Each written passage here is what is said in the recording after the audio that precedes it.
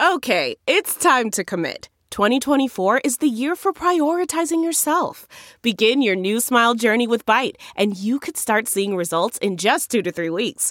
Just order your at-home impression kit today for only $14.95 at Byte.com. Byte Clear aligners are doctor-directed and delivered to your door. Treatment costs thousands less than braces. Plus, they offer financing options, accept eligible insurance, and you can pay with your HSA FSA.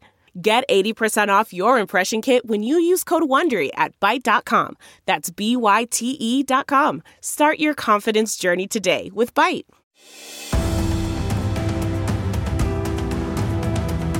Welcome to Just the Truth podcast, sponsored by the Thomas More Society. I'm Jenna Ellis, and everyone today is talking about the Derek Chauvin verdict that was handed down yesterday afternoon, and they're all talking about the merits of the case, the social impact, all of this. I want to talk about something different that we need to be talking about. Everyone's talking about the merit, the video, all of that. I want to talk about the legal procedural aspect here and why it was a wrong decision of this judge not to grant a mistrial in the case in light of the public pressure that was put on the jury by federal members of government, including the President of the United States. This is something that I have personally seen in trials where I've litigated, where judges have granted mistrials for far, far, far less of undue influence of the jury and potential appearance of coercion and undue influence is so important, because right now everyone in America is split over whether this verdict is justified, whether this was the right verdict, and none of those things, of course, legally matter in terms of an appeal or to our justice system. I mean, overall legitimacy is important, of course, and perception is important, but people view things through their own lens of their worldview, as we've talked about on this show. And so whether or not you think they came to the quote-unquote right verdict, that is the province of the jury.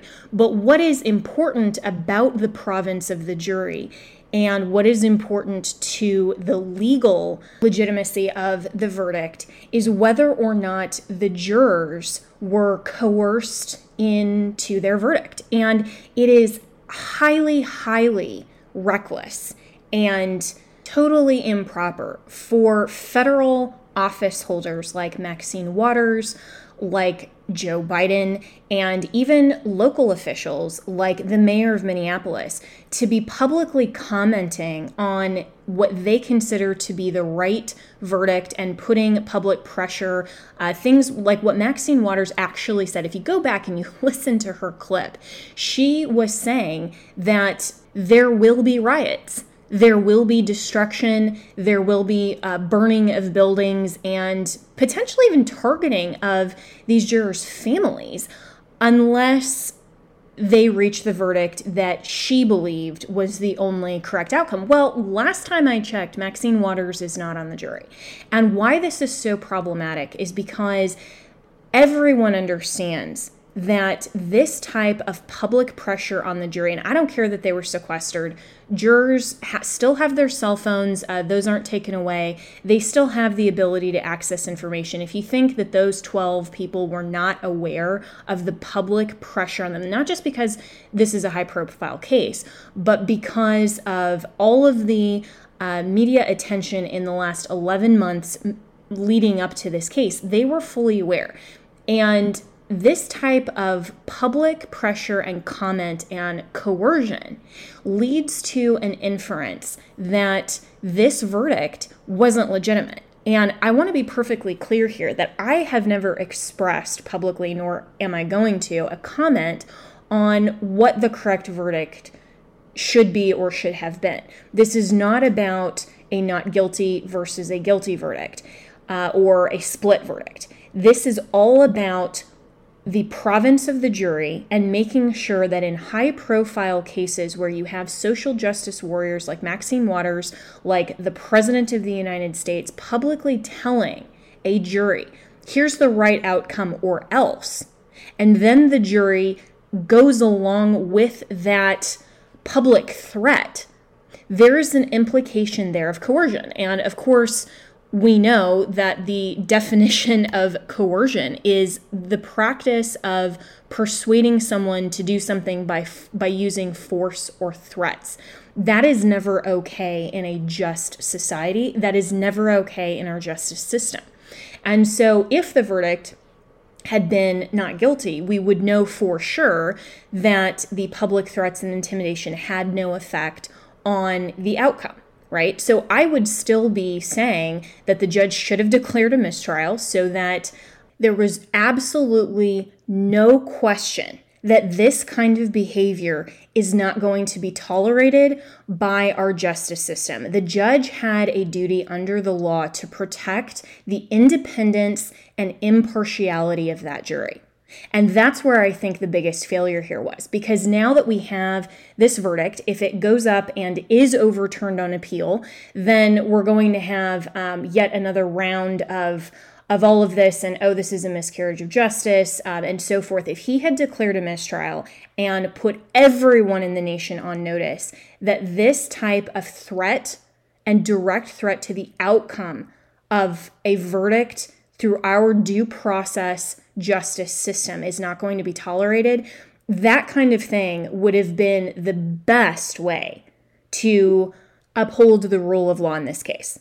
And if at the next trial, the jury, you can't unring the bell, so they'll still have heard Maxine's comments, but it won't have been in proximity to this particular jury. They could kick it down the road, 6-8 months and wait for a cooling off period. And then when that new jury comes and they hear all the evidence, they return a verdict, then at least we have the best possible scenario for true, meaningful justice as part of the procedural due process elements here. So we can debate all day, and I did yesterday actually with my two guests, and you're going to hear from them in a minute. I want to play this interview for you with Pastor Daryl Scott and my friend Jaco Booyens, who we talked about the difference between meaningful justice and social justice within the context of the verdict and the public's reaction and, of course, the pressure from politicians. And all of that is a very, very, very important conversation. But leading up to this, we shouldn't even be having the conversation initially about the merit of a verdict where there is such a cloud over the legitimacy of the verdict. And if you're the left, they don't care about the cloud of legitimacy, just like they don't care about the cloud of legitimacy over the outcome of the 2020 election. They just care that Joe Biden and Kamala Harris are in the White House right now. They could not care less that there are at least 74 million Americans out there who believe that the election was thoroughly corrupt, and I'm one of them. I was personally involved in all of that and representing President Trump, and still now advocating for election integrity. The Democrats don't care about that, so they are always just going to care about the outcome, and if that's the outcome they prefer. Look at what the mainstream media is doing today. Look at what BLM Incorporated, and you have CNN and MSNBC pundits who are literally crying on air as if this verdict was justifying them personally. This is something that they're so emotionally involved in this, and they have such an agenda based on their narrative of systematic racism and defunding the police and moving forward with their socialist reinvention of justice agenda, that they don't even care about the legitimacy of the system. In every single way, the Democrats and the far progressive left are trying to tear down our system.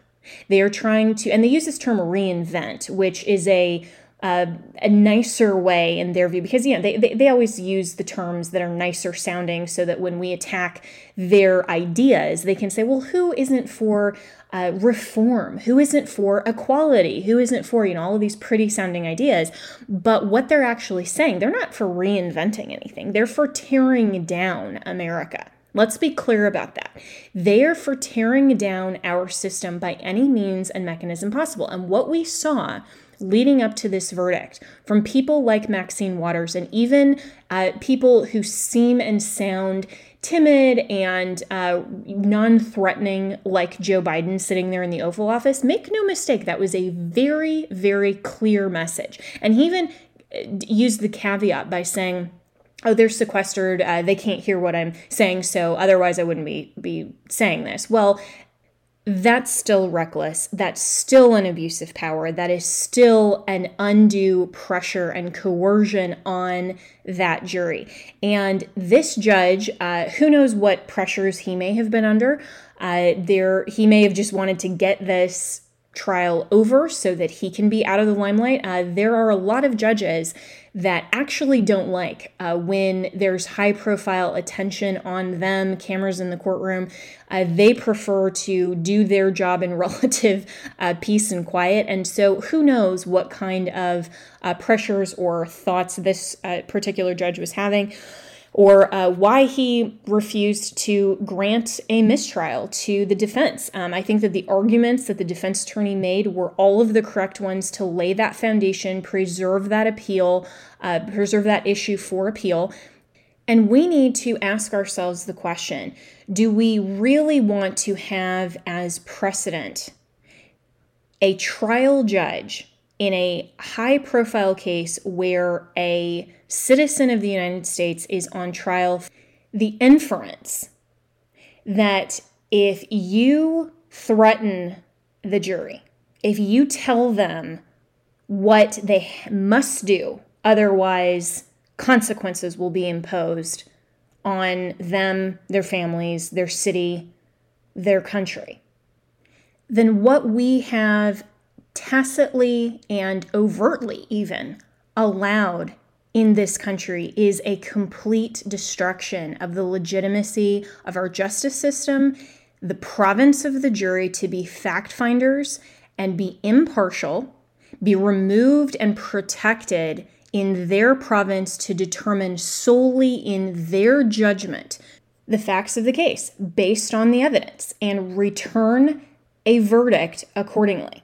That's what this case is now about. And again, we can debate the merits all day. We can all have our individual opinions. We're not on the jury, remember that. We can all have our individual opinions on whether or not Chauvin was guilty of any one or all three of the offenses that were charged. But what every person who's interested in true meaningful justice, not just social justice and an outcome by whatever means possible, anyone who is genuinely interested in protecting the legitimacy of our justice system, which is the greatest in the world, by the way. It's not perfect by any means. That's why we have the appellate process. That's why we have the rules of procedure.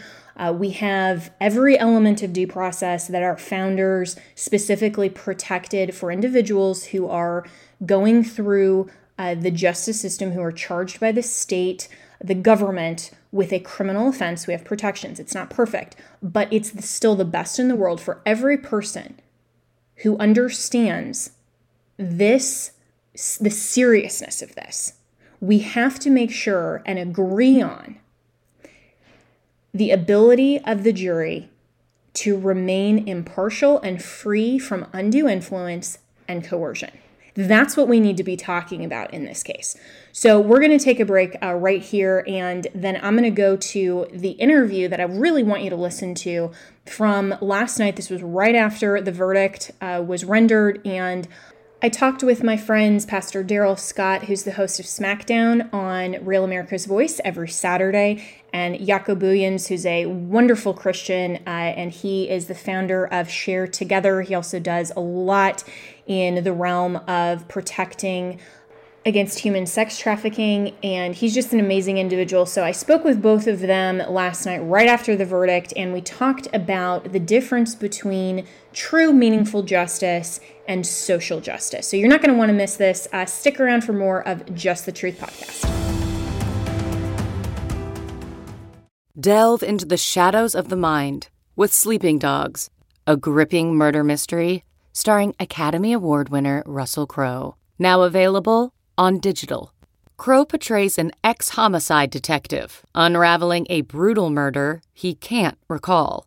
Uncovering secrets from his past, he learns a chilling truth. It's best to let sleeping dogs lie. Visit sleepingdogsmovie.com/Wondery to watch Sleeping Dogs, now on digital. That's sleepingdogsmovie.com/Wondery. Welcome back to Just the Truth. Derek Chauvin has been found guilty on all 3 charges. And so this raises the question in the broader context about how conservatives and constitutionalists in America need to respond to the question, what is justice? How do we understand justice? So here to react to the verdict and to do our deep dive into social justice versus true meaningful justice are my good friends Jaco Booyens, who's the founder of Share Together, and Pastor Daryl Scott, who's the host of SmackDown every weekend right here on Real America's Voice. Gentlemen, thanks so much for joining me tonight. Thank you for having us. God bless you. Thank you, Jenna. All right, so Pastor Daryl, I'll go to you first. What's your reaction to this verdict? Well, the legal process played out, which is something that I desired. I intentionally withheld any opinion on social media. I would express different perspectives or outlooks on the trial as it went on, but I withheld my opinion, and I just wanted the legal process to play out. And you know what? I have to be totally honest. I feel sorry for both parties involved. I feel sorry for George Floyd, and I feel sorry for Derek Chauvin as well. I know Derek Chauvin wishes he could have that 9.5 minutes back. The 9.5 minutes changed his life. One life ended, another life has almost ended. You know, it's been drastically and dramatically changed. I know there's a lot of regret and remorse on the part of Derek Chauvin, that if he had taken a stand, I believe he would have expressed his remorse for that. And so it's very unfortunate that, you know, this happened in America, but the legal process played out. I can't say trust the process and then say I mistrust the process when I don't get the verdict that I desire. The process played out. For all intents and purposes, justice was served, and I'll have to, you know, accept that, regardless of my personal feelings. Right, and so Jaco, I mean, what's your perspective here? We know that the verdict is guilty now on all charges. Do you think that that was a true and just verdict, or how do we look at this?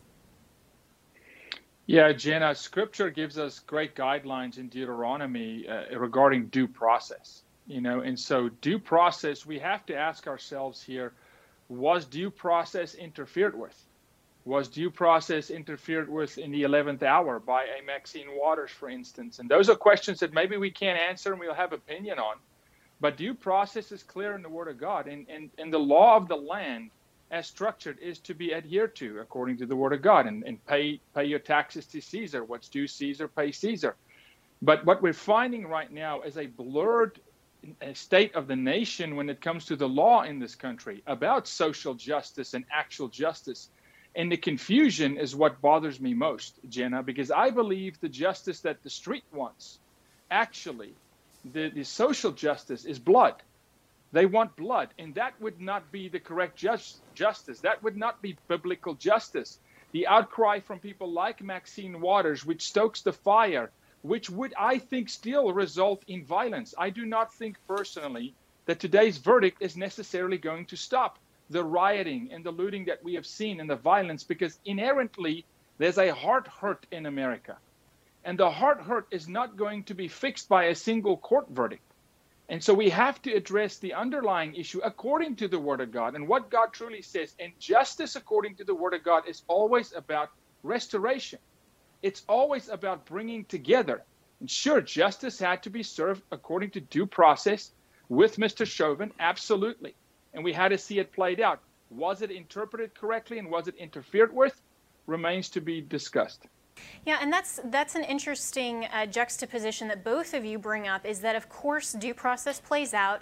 The jury is the fact finder in these situations, and the province of the jury is to render a verdict. And so due process, at least in theory, happened because the jury sat, they rendered a verdict. But what we may never know is how much influence did statements like Maxine Waters have? How much influence did someone like Joe Biden, or even the possible threats of riots? I mean, we saw the huge crowd that was gathered outside the Minneapolis courthouse. I mean, even here in D.C., there's concern that in major cities, riots and looting will happen. And so, Pastor Darrell, I mean, how much stock and weight do you put in the system as it played out versus what the judge said even yesterday, that this case may now be overturned on appeal even though he didn't grant a mistrial? Well, I don't think Maxine Waters' statements affected the jury. I don't think that her statements changed the outcome. I think her statements did give George Chauvin a grounds for appeal. Derek Chauvin, excuse me, a grounds for appeal. And so if it affected it in any type of way, it affected it positively for Chauvin. But I don't think anyone, after all the testimony and the weeks of testimony, I don't think any juror was leaning towards not guilty and then heard Maxine Waters and switched their opinion. I don't think that. Now, I will say this. I think the major influence on this entire trial, the major influence, the outside source major influence, was the video footage. The video footage, with video footage available now, people are more engaged in the process.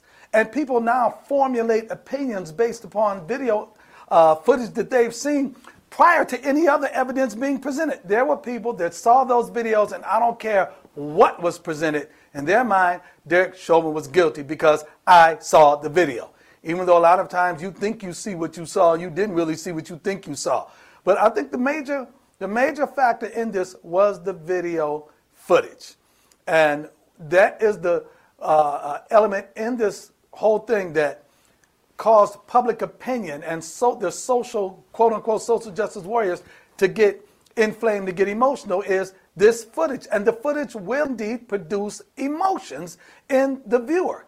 And so I think that is what had the most bearing on the case. If this was simply a matter that there was no video footage available and there was the police word against the bystander's word or against this and that, you were going based upon circumstantial evidence only and different things like that, or forensic evidence, it would be different. But with that video footage, but it does raise the question, I think, Pastor Darrell, that this was kind of a foregone conclusion even as of last summer. And so do you really think that the jury wasn't, the members who were already on the jury, I mean, they were seeing the news as of last summer. They haven't been sequestered since the event took place. And so is there, in your mind, at least a possibility that the foregone conclusion of the court of public opinion influenced the jury? What? You would hope not. I mean, when they selected the jury, I know there's a process in jury selection, and each of the jurors have to at least try to maintain the fact that they're not biased or they haven't been swayed by public opinion. So you would hope that they were honest enough and had enough integrity to adhere to whatever the stipulations to be a juror are, that they were not prejudiced going in. You would hope that. Now, with human beings, it's always subjective.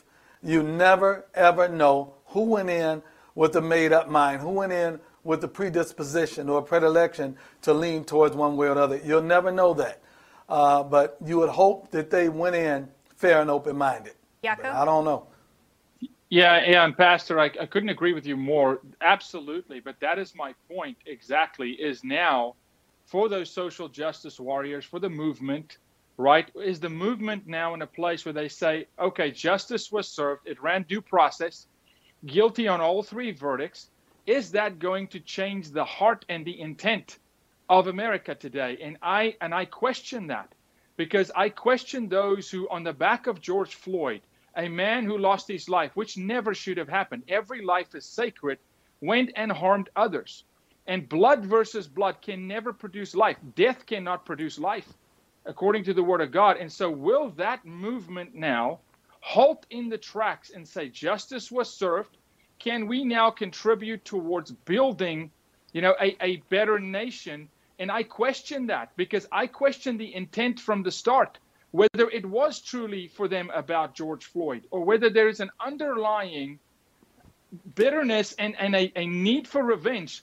This is irrelevant of race. But is there an underlying need for blood, as I would call it, in revenge, which cannot be satisfied by a court verdict? And so I hope in our nation today we see, okay, there's a verdict. and for all due purposes, due process was served, and there will be a sentencing, and then that remains to be seen. Is the sentencing satisfactory to the movement? Is the sentencing satisfactory to the social justice warriors? And we'll have to see, because that sentencing, to my knowledge, Jenna, resides with the judge on the case. Yes. And so what's interesting here, and I think why it's important that we have this deep dive conversation, is to get into the broader understanding of what BLM Inc. and other people define as justice. Because in our criminal justice system, as you were just saying, Jaco, to have due process served and to have a verdict, whatever it was, if it was not guilty on all counts, if it was a split verdict, if it's guilty on all counts like it was, that should be the final say and conclusion, obviously pending appeals. But that, by definition, should mean that justice is rendered because of due process. That's the way that we get to it.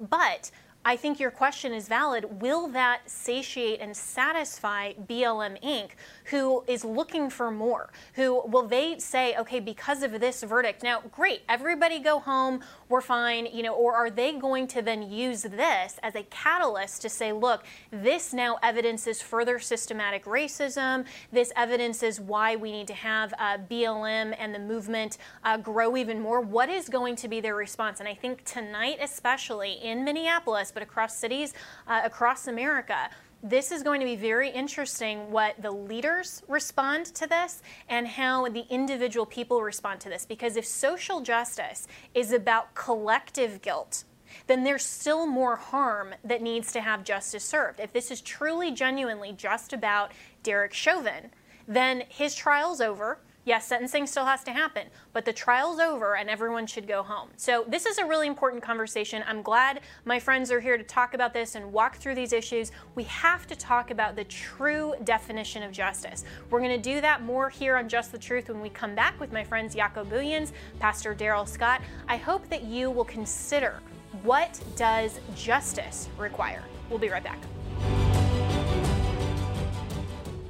Angie's List is now Angie, and we've heard a lot of theories about why. I thought it was an eco move. Fewer words, less paper. No, it was so you could say it faster. No, it's to be more iconic. Must be a tech thing. But those aren't quite right. It's because now you can compare upfront prices, book a service instantly, and even get your project handled from start to finish. Sounds easy.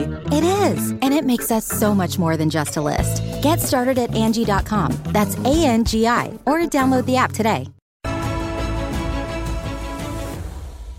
Welcome back to Just the Truth. We're continuing the conversation about true, meaningful justice and how we have to understand that in the broader context of how the American justice system works. So joining me for this conversation is Jaco Booyens, founder of Share Together, and Pastor Darrell Scott, who's the host of Smackdown every Saturday right here on Real America's Voice.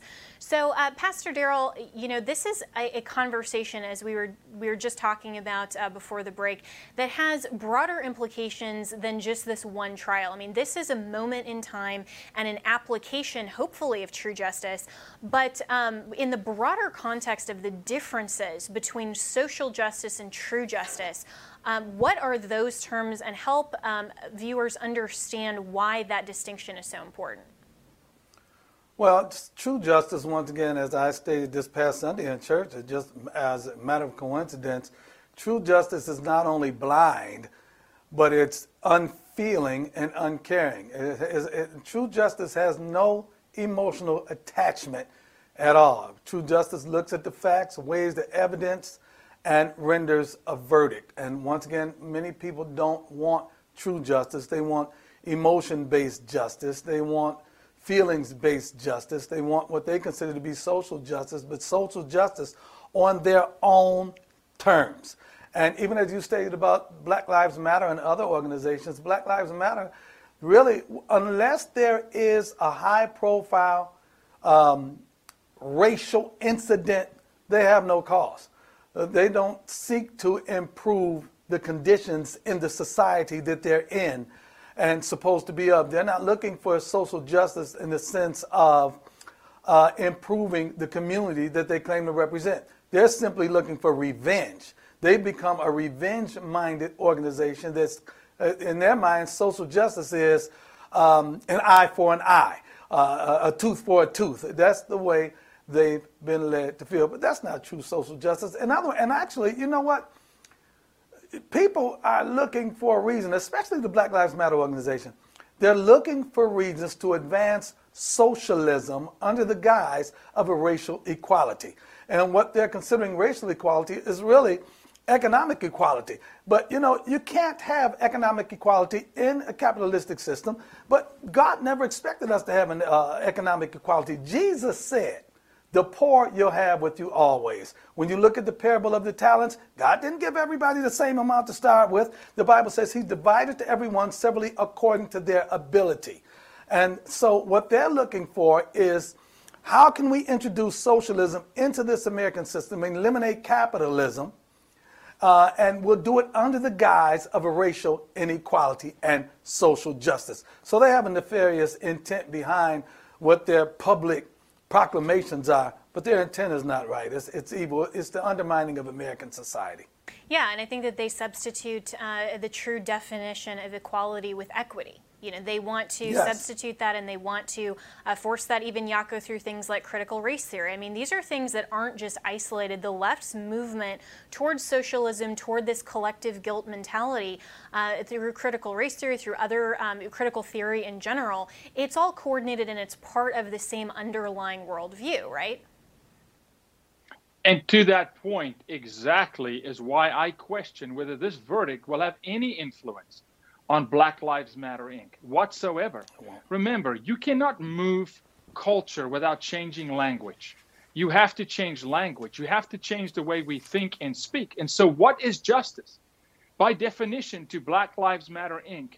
and the social justice warriors, how do they define justice? Because if their definition of justice by design is not what Pastor just spoke of, right? An impartial system that looks at the facts on the table and calls balls and strikes. If that is not what they consider justice, how could they at all be satisfied with this verdict? How could Maxine Waters be satisfied? But she could not, because they've redefined what our culture believes is to be justice. We've redefined what our culture believes is to be love. Love today is a feeling.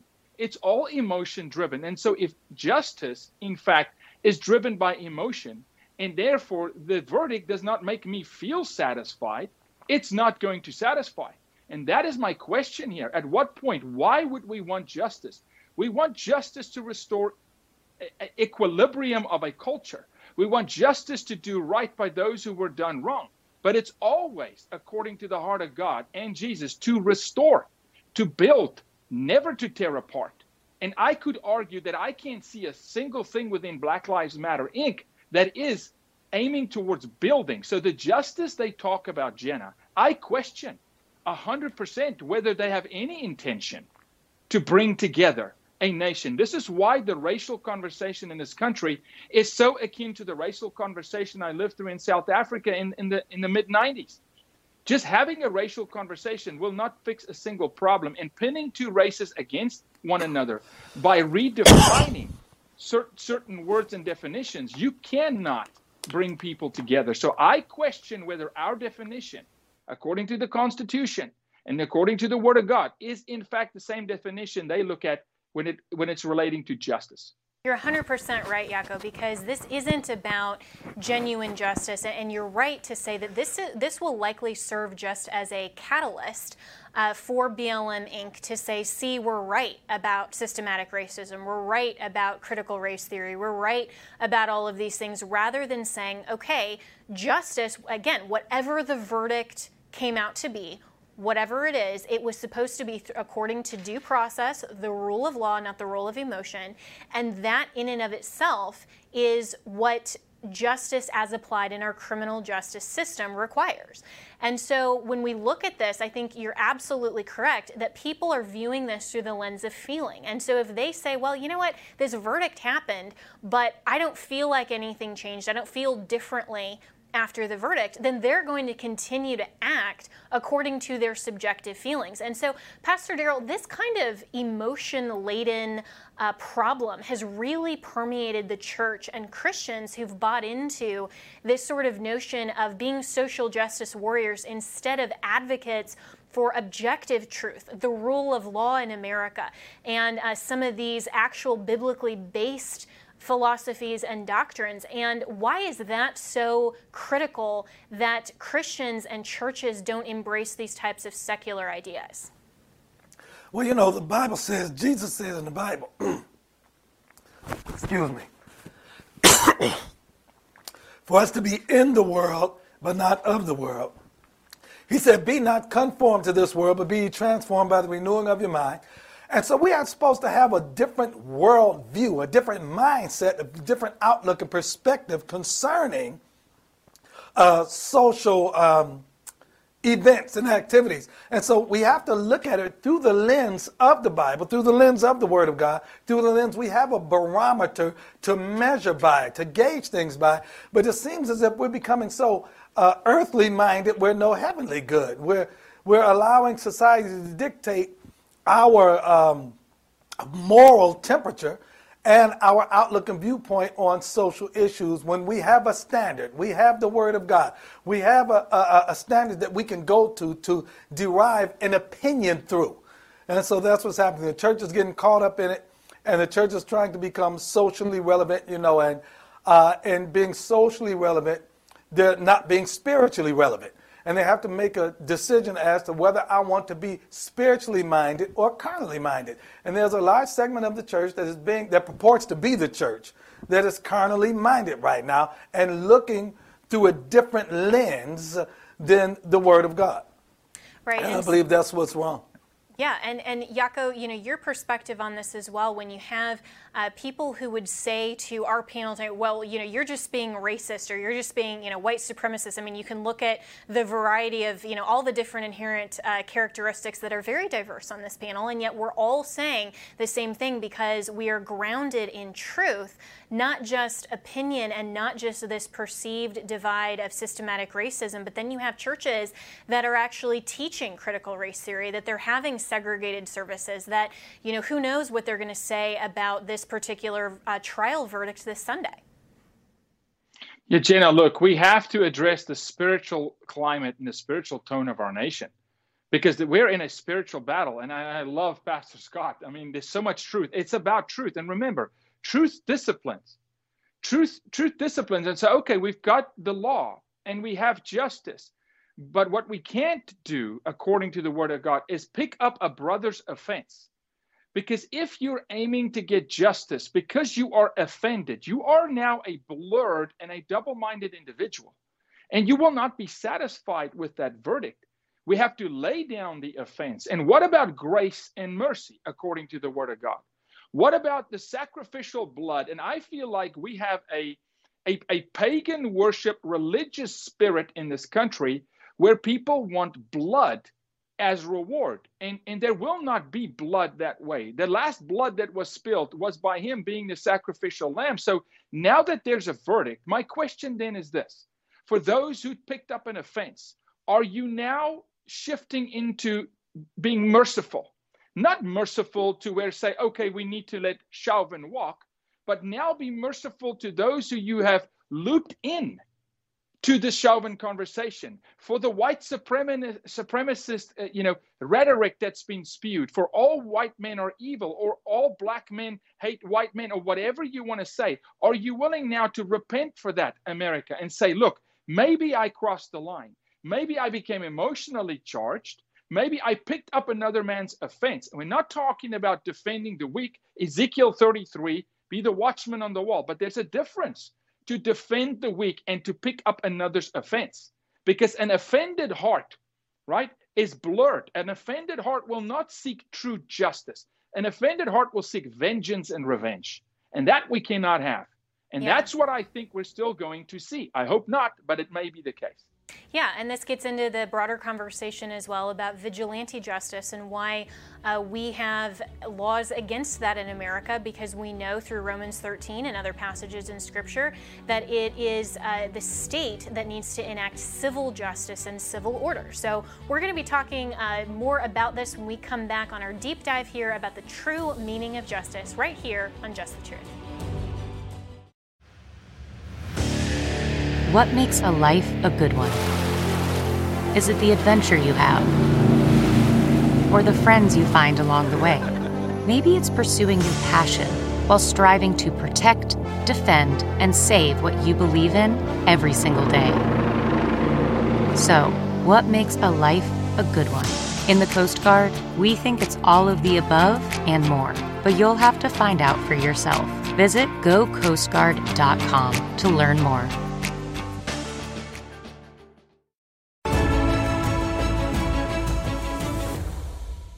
Continuing the conversation about true, meaningful justice here on Just the Truth with my friends Jaco Booyens and Pastor Darrell Scott. So, gentlemen, we're talking about the broader implications of the difference between emotional justice versus an objective standard. And Pastor Darrell, in the break, as we were talking, you raised a really important question. Did this verdict unite America behind our justice system, or did it further divide us? What's your take?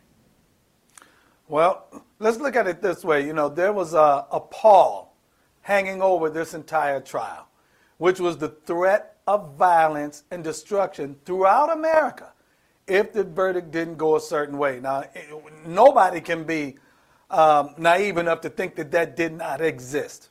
Now, the verdict did go a certain way.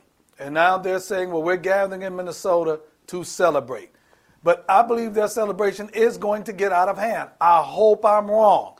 But we've seen these celebrations after Super Bowls, after World Series, after NBA championships. We've seen these celebrations wind up being simply nights of carnage and destruction. Now, I put a tweet out on Twitter, and I've seen several others do it as well. One individual in particular tweeted out, "Do you think Derek Chauvin got a fair trial?"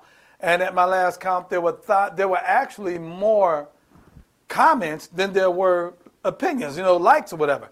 And so America is divided over this verdict. Do you think he got a fair trial? And Maxine Waters coming in with that ignorance that let me tell you something. Let me tell you how ignorant Maxine Waters was. Maxine Waters came out and said nothing less than a first-degree murder charge conviction would be sufficient. But he wasn't even charged with first-degree murder. And right. so she had the the jury potential, doesn't have any way of doing that.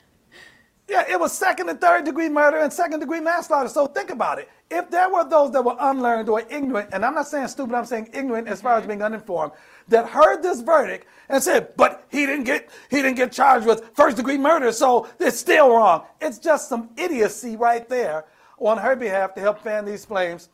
I don't really know, if this verdict, there's a huge segment of America this verdict is unsatisfactory to. There's a huge segment of America that saw the same video that other people saw that thinks he's innocent. And social media gives people a platform to express their displeasure. And it also gives them a platform to unite collectively. I mean, I watched it during the riots of 2020. People are using social media as a platform to say when and where we're going next, especially up here in the area that I live in. So, yeah, I don't really think this is going to do much to unite the country. It actually might even divide the country further. Yeah, I hope not, but I think it might. Yeah, and I think that's very perceptive, Pastor Scott. And Jaco, you raised a point earlier that so many people feel so personally invested as if this harm occurred directly to them and that they were somehow victimized by Derek Chauvin's conduct. And that's an important question here, because as much as we can all be interested in the outcome of this, we look at the American justice system on display here, we also have to face the reality that these types of trials are not about us, they're about the two parties involved. And so what does this say to you when we face this question of where do we go from here, and is this going to unite us further or just further divide? Yeah, such a good point. We have to ask ourselves, what does looting a store do for this trial? Because the people looting the store feel they deserve justice personally because they picked up that offense, because politicians in this country have predisposed them to the notion that somehow the George Floyd situation made them done wrong by, if that makes sense. So let's go pre-George Floyd to answer this question. Will this verdict pull America together? Well, did George Floyd split America apart? Or was there an underlying condition pre-George Floyd? And George Floyd was the matchstick in the proverbial gas tank. Of course that was the case. We have put a Band-Aid on conversations in this country, Jenna, and political pundits push the race narrative. They push the divide because it's about a voter bloc. It's what we're seeing on the border today. It's always about using race for political gain. And now it's biting us in the back because you now have entitled every American with the belief that they somehow were done wrong by. And how could this verdict today make that person feel like they personally got justice? Therefore, I say no, this is not going to unite our country. Absolutely not. Yeah, and and that's where we have to go back to the justice system and the reason that we have due process under our U.S. Constitution. Because for everyone who's out there, we went to the Reporter earlier, and I've been watching some of this coverage all day, where people who are saying, well, I'm going to feel a certain way if the verdict is one way or the other, and then after the verdict was read, people who weren't part of this at all in terms of personally affected, that are saying, oh, I'm so grateful, I feel such joy. Well, why? You have to ask yourself, is it because of true meaningful justice, or is it just because of the outcome? Because, Jaco, this is something where the leftists are all about outcome-oriented decisions. They don't care the method or the means, and whether this is according to the rule of law, whether it's according to due process. They don't care that Derek Chauvin is a person. He's someone's son. He's someone's brother. I don't know if he has any siblings, but he has relationships. He is a human being made in the image of God. He's standing trial in a country that is supposedly about liberty and justice for all, and yet you have this outcome-oriented, driven BLM Incorporated that is so focused on the outcome that they're forgetting to even comment on the process. Yeah, and remember, Mr. Chauvin, according to the Word of God and the cross, is redeemable. He's redeemable. He should serve his time. But he is redeemable as a human being, as a son of God. But the reason it's all emotionally driven is because truth is fluid to the left, Jenna. There is no truth. So the only thing the left can measure is how they feel. How dangerous is that? How dangerous is it if there's no absolute truth? There's no rudder and a plumb line, which is the Word of God, by the way. And it covers every issue we could ever face in society. But if there's no truth, you now have an anarchist society where you have 370 plus million Americans in their version of justice now all of a sudden because of how they feel. And that's what we're facing today. And it's been emboldened by the left, by mainstream media. You should feel right. You should feel this way. Well, we can't make everybody feel good. Justice may not make you feel good. But if it's just and it is due process, then that's the law and it should stand. Right. And this is, Pastor Scott, in the last minute we have left, this is why it's so important that the church is grounded in true biblical theology, not just feelings-based theology, and not just saying, well, Jesus is about love in the feeling sense, or justice is about, as Jaco put it, emotionally based. And so when we're looking at the church and theology, where is the fact and the genuine theology over feeling? Well, you're absolutely right. Let me touch back real quick on something you said, Jenna, about everyone being connected to their feelings. When we observed George Floyd's funeral, the point of a funeral is to eulogize a man. Al Sharpton, the Reverend Al Sharpton, turned it into a political statement.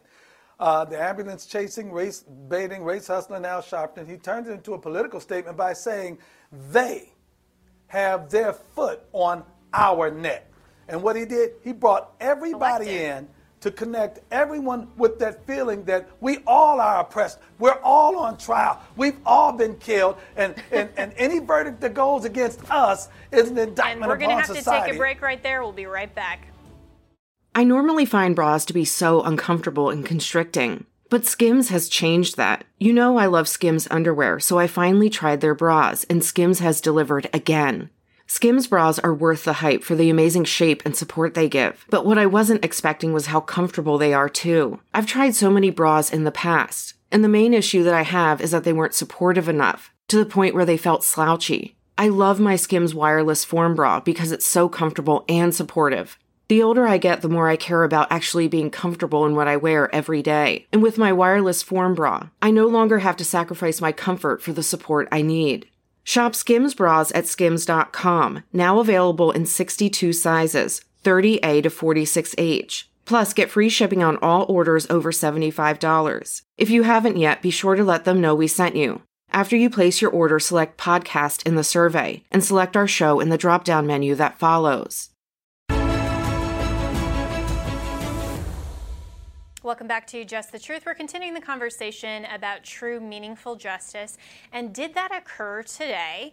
And how much influence do politicians play in the court of public opinion that may taint juries for future trials? And did past comments influence this trial? So here's what Joe Biden said just today.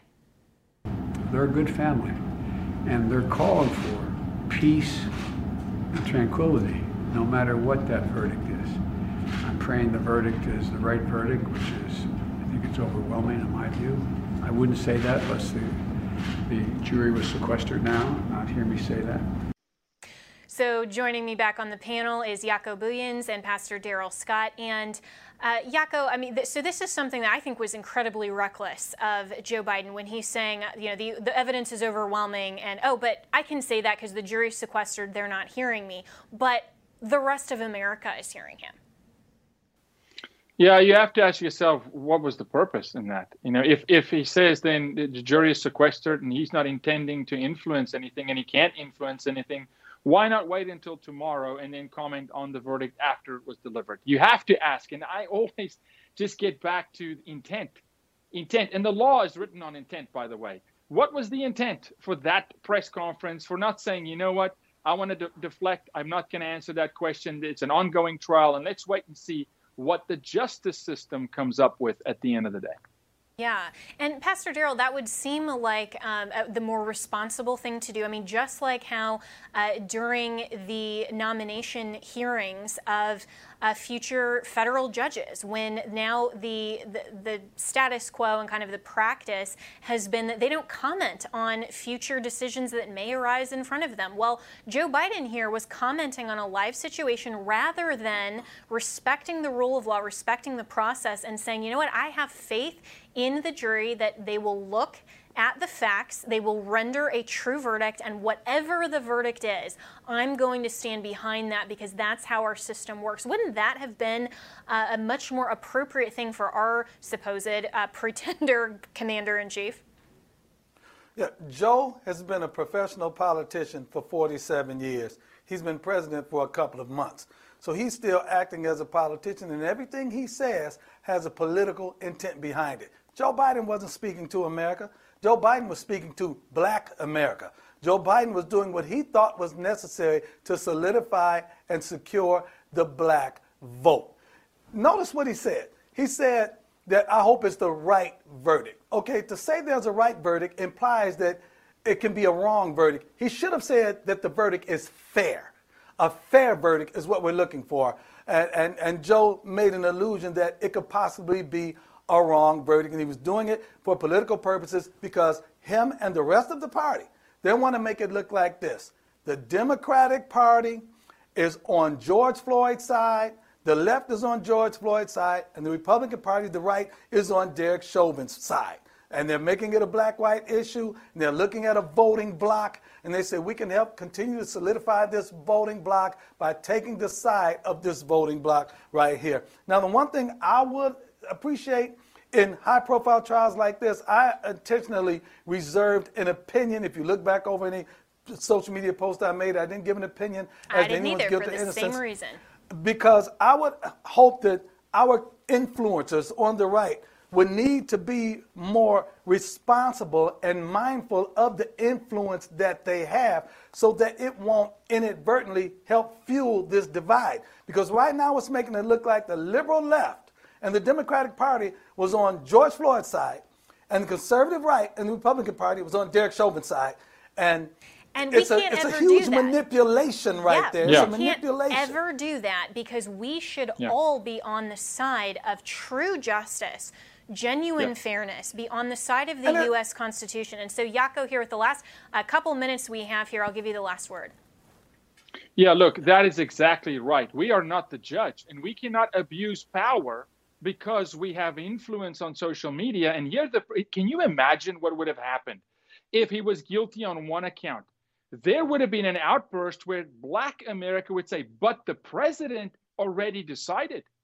But the president said there's a right vote. To Pastor's point, it was reckless. Can you imagine? Praise God, we're not seeing that tonight, because can you imagine what that would be? And it is 100% the politicians speaking. Pastor, you're so right. And it is about a voter block. It's always about a voter block, which means, America, you're being manipulated to think the way they want you to think versus letting the law speak for itself. So, Jaco, where then do we go from here as Christians, as truth tellers, as people who have to stand up with courage and say we will continue to be on the side of justice and what justice requires rather than buying into that form of manipulation?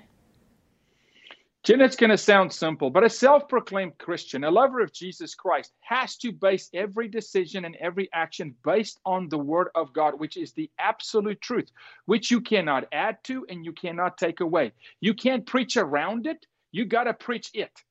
Okay? And so until we do that as the American church today, where we let God speak for himself and we do not manipulate his word to justify abortion, to justify the race conversation and fill in the blank, until that day comes, we're going to be divided in the church, and divided you fall. Absolutely. Well, gentlemen, thank you so much for joining me today on this really, really important conversation. And I hope that everyone will watch Pastor Darrell Scott on SmackDown on Saturdays, and also follow Jaco. You always post such great things on social media, and also at sharetogethernow.org. Look forward to seeing you gentlemen soon in the future. Thanks so much. That's it for this episode of Just the Truth. I'm Jenna Ellis, and we are sponsored by the Thomas More Society, which is a not-for-profit national public interest law firm dedicated to restoring respect in law for life, family, and religious liberty. You can find out more about the Thomas More Society and the incredible work that we do there at thomasmoresociety.org. And I will be back tomorrow and every Monday through Friday here on Just the Truth.